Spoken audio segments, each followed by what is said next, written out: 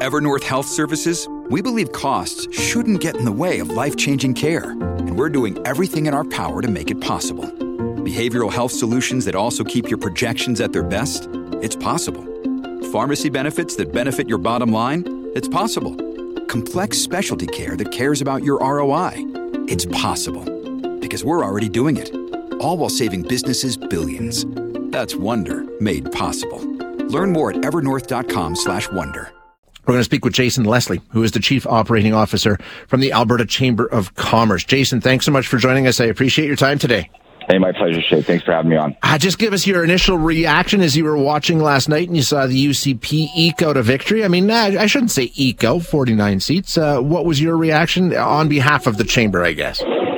Well, I mean, we were certainly encouraged to see that Albertans, gave a government with a strong economic mandate the opportunity to move forward and continue the momentum that certainly has been building over the past couple of years. And I know your group tries to be as nonpartisan, at least publicly, as it can be. Some of the policies that the UCP had talked about throughout their campaign, which ones did you like and are you looking forward to seeing implemented? Well, we're certainly encouraged by, their commitment to continue strengthening the environment for business.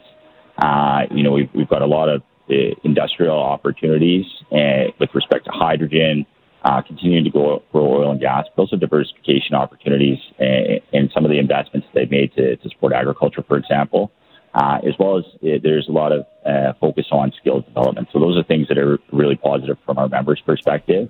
Some things that might be challenging would be, we're certainly a strong advocate for a competitive fiscal environment for business, but we do need balanced, pragmatic policy. And so we do have potentially some concerns with respect to some announcements made with wanting to put in legislation that will require referendum on any tax changes, simply because that diminishes the levers that government has available to it to respond to environmental changes.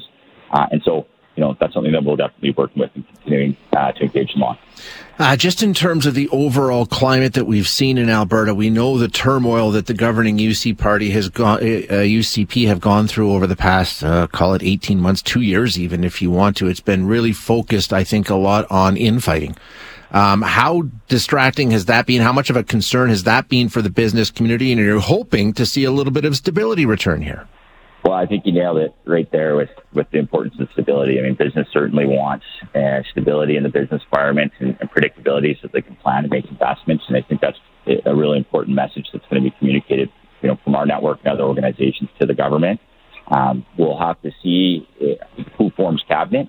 Certainly some key ministers won't be coming back to the legislature this term. So, it'll be interesting to see who the premier does form cabinet with, and we'll certainly be keeping our eyes on that. In terms of, and like you say, it'll be interesting to see how the cabinet comes together. There's no representation from Edmonton. We know that already. There can't be.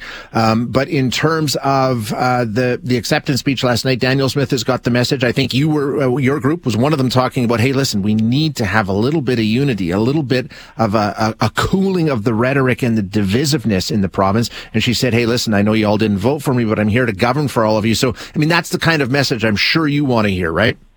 Absolutely. Elections can be a little bit ruckus. There's no doubt about that. But it's time to move forward with a government that has a mandate, and let's get back to the business of governing well in the interest of the province. Yeah, I think most people would agree with you on that one. Jason, thanks so much for being here. I really appreciate your time.